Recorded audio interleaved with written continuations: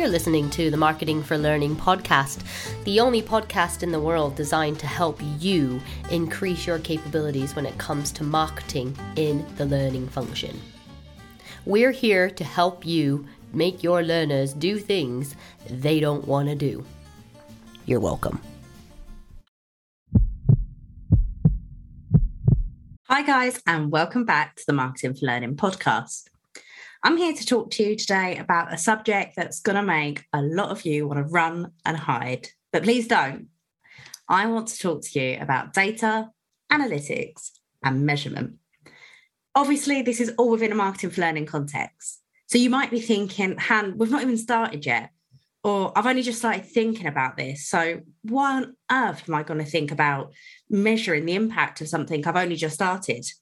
But actually, this is a perfect time to think about it. So today I'm going to talk through some of the measurements that we do quite often in marketing, why we do them, and what you should be looking out for. So let's get started. In marketing, we don't just use data and analytics and measurements to prove our success. Of course, that's great. It's great to prove to stakeholders and senior management how we're making an impact to the business, maybe how we're spending our money, how we're getting a return on our investments. But that's not really the sole purpose of data and analytics in marketing. We actually use it to test what we're doing. Because as I've said in pretty much every podcast I've recorded so far, what works for you might not work for somebody else and vice versa. So you need to test and work out exactly what works for your audience. And the only way we can do that is by trying. But if we just try everything, we never measure anything, we might be spending a lot of time and effort in things that are just not resonating with our target audience. Let's take an example of the actual world of advertising. I mentioned it probably on one of our first podcasts about an advertising campaign that was going around, but nobody really knew who it was. There's loads of speculation it was Adele because it was just a moody sky and the number 30. For those of you that don't know, Adele has always named her albums after the age she was when she wrote them. So everyone's like, oh, well, she's like 31 now. It must be Adele. There was a load of hype around it and it really worked well for her. Unsurprisingly, it was a campaign for Adele and it worked. But if I suddenly decided I wanted to launch a music career, which if anyone's heard my singing, you'll know that's not going to happen, but that's besides the point. If I decided I wanted to do that and then I just randomly put up a moody poster that said 28, I think people would assume, well, they'd be like, who's that? They wouldn't think it's Adele because it's not her age. It would be really weak. There might be some talk about it, but it wouldn't make people remember who I am. And that's just one example of how something that could work really, really well for one person can fall on absolute deaf ears for somebody else. And the same goes for marketing for learning. Your employees, your people are not the same as those of your competitors or people in completely other, different industries. So you need to work out what works for your people. And the only way we can do that is by testing. So when we're looking at measurement and analytics and data, we need to think about our primary aim. And when we're marketing our learning, our primary aim is quite simple. It's to make sure more people are learning, right? Obviously, the aim of our learning is probably entirely different, or at least it should be, because we don't want people learning for the sake of it. We want people acquiring skills, changing behaviours, and so on. But when we're marketing our courses, we want more people to be logging into the platform or signing up for a program and so on. So with that in mind, what can we measure?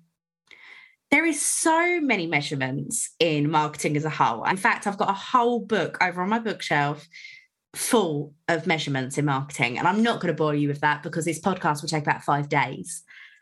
But what I am going to do is break down some of our most common ways that we market our learning and talk about the testing and measurements you can do there. So let's start with email marketing. Email marketing is single-handedly the biggest marketing channel that most organisations have at their disposal. And that's probably even more likely in a marketing for learning context. Some of you might be lucky enough to have an actual email marketing platform that's normally used in a marketing context at your disposal. But others of you will be just using like Outlook or Gmail and similar. And that's fine. We can still test, we can still measure, and we can still iterate with these platforms. So the first thing we want to be keeping an eye on, if we can, is the open rates of our emails. This time you'll probably need an email platform to really know exactly how many people are opening your emails. But what makes you open an email? It's the subject line, right? I don't know about you, but I get tons of emails every day, and I hate to admit it as a marketer, but a lot of them I don't read. I go through, and if the subject line is quite clearly boring, not interesting, there's nothing in this email that's going to interest me, I'll delete it. So when you're marketing your learning, you need to bear that in mind. Your subject line needs to be attention grabbing. One thing you do have on pretty much every email platform is A/B testing. And A/B testing is when you test two variants of the same thing to see which works better. So using A/B testing for a subject line, you'd write two subject lines. Maybe the first is, hi, there's a new course in the LMS. And then maybe the other is like, hey, Hannah, do you want to say 3 hours a week? Your email platform will send out the first subject line to a small percentage of your audience. So that could be 5%, it could be 10%, it could be 25%. Depends how big your list is. But it will send that first subject line to one cohort and a second subject line, so the second one you put in, to the same size cohort. But that will not be 50-50 because it will be a small subset of your entire audience. Then the one that works best will be sent to the rest of the people. So then you've got more chance of more people opening your emails. Very, very clever. One of my favorite features in most email platforms. But if you don't have an email platform, like MailChimp and things like that I'm thinking of here, you can still do something similar with Outlook or Gmail or any other email platform you use for communication in your workplace. So perhaps you send an email today to all in your company saying, new productivity course in the LMS. That's your subject line. And you don't see much of an uptake. There's not many people that have clicked through to your learning platform. Nobody's really enrolled on it. You're in a bit of a sticky situation. If you resend the same email, but with a new subject line, so, hey, Hannah, say 3 hours a week. It's a productivity course after all. And you see an uptake, well, then you know that second subject line worked a lot better for your audience. One thing to bear in mind here when you're doing A/B testing manually like this is that you really must only change one thing. If you sent an entirely new email a week later, you've no idea whether it's the new copy you've included, the new imagery you've included, or the new subject line you've included that worked better. Of course, you can do that, and that's called multivariate testing. But if you're A/B testing, you want to change just one feature. So what else can we measure in email marketing? Well, click-through rates is also another one. If you've got an email platform that enables you to send out emails to your people, you'll even be able to see which buttons or which links more people clicked on. Over time, don't just ignore this data. If you're including a button at the top of your email every single time and people aren't clicking on it, well, then it's not working. Stop including it. Stop distracting your people from what they need. Use this data, analyze it, work out what's working and what's not. Data for data's sake is completely irrelevant. So make sure you're using the data to better your further marketing tactics. So another channel that we use a lot in Marketing for Learning is social media. When I first talk to people about social media marketing in a learning context, they're like, oh no, we don't touch social media, it's an internal thing. But if you've got things like Slack, Yammer, Facebook for Business, I think it's called Workplace, those kind of things, that is social media. Whether you like it or not, that's what it is. What can we look at through social media? Social media is a tricky one because it falls into this bucket quite often of vanity metrics.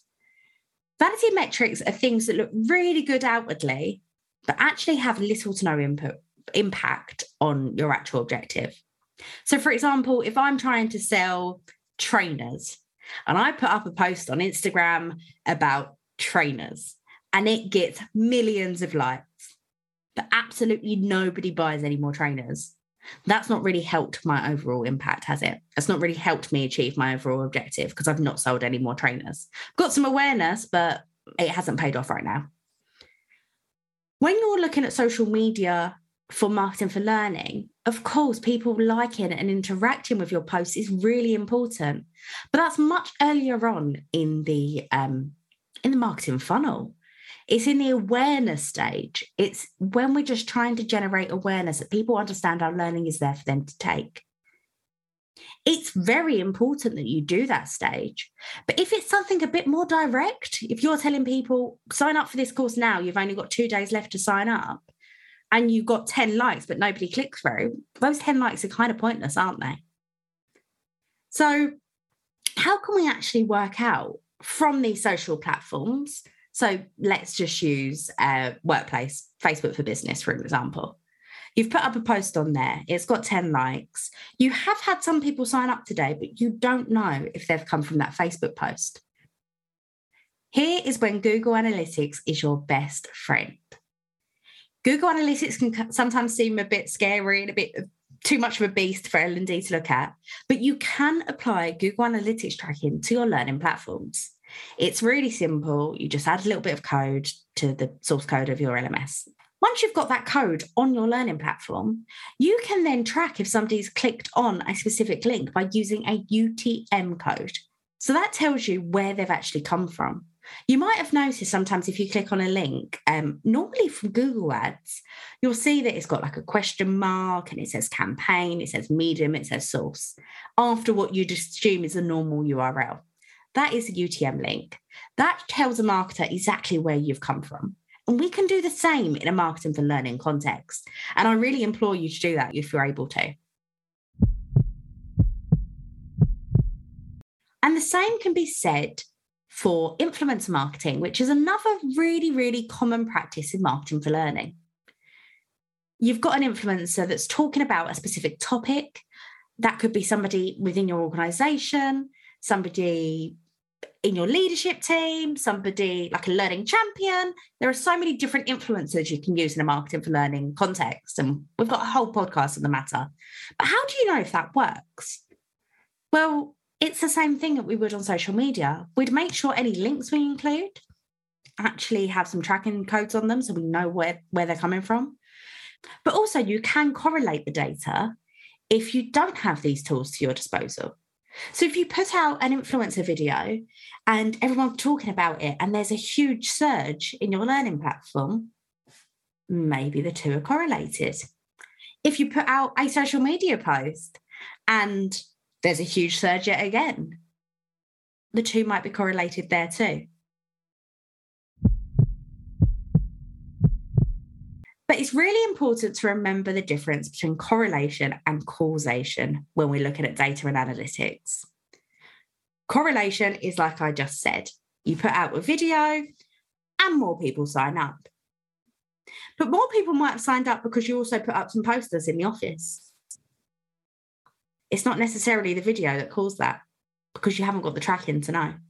And there's a really interesting YouTube video that I will link in the show notes about causation and correlation, about a study that says when ice cream consumption in the US increases, so do murder rates.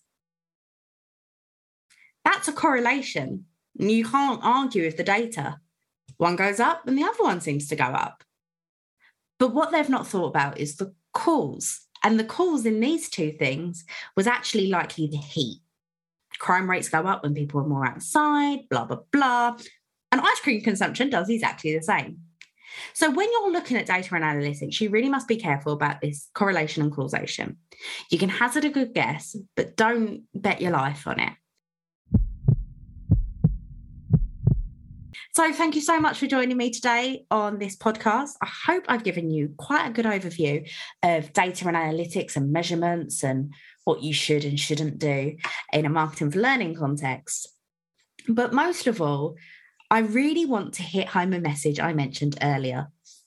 The only people, the only company, or the only team you should be comparing yourself with is yourself. If you currently have 100 very engaged learners and you manage to increase that to 500 very engaged learners, what you are doing is working. You cannot compare yourself to an organization that already has 1,000 very engaged learners. So use the data to your advantage. Make sure you're not wasting your time doing marketing, applying marketing tactics that just do not work for your organization. Maybe nobody goes on Facebook for Business in your place. So don't invest loads and loads of time on something that 3 people see. Check your data, check your analytics, and then use it to your advantage. Test, test, test, and test again. And also remember to not be afraid to fail.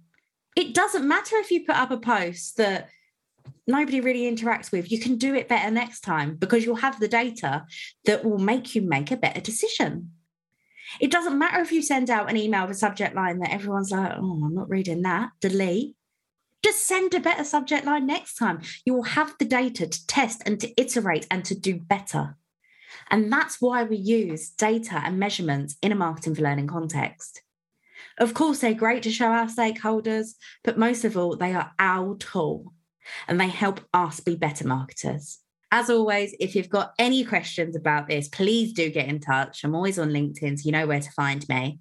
And if there's anything else you'd like us to cover in the Marketing for Learning podcast, please do let us know. We're always open to suggestions and we'll add it to our very, very, very long to record list. See you on the next one, guys.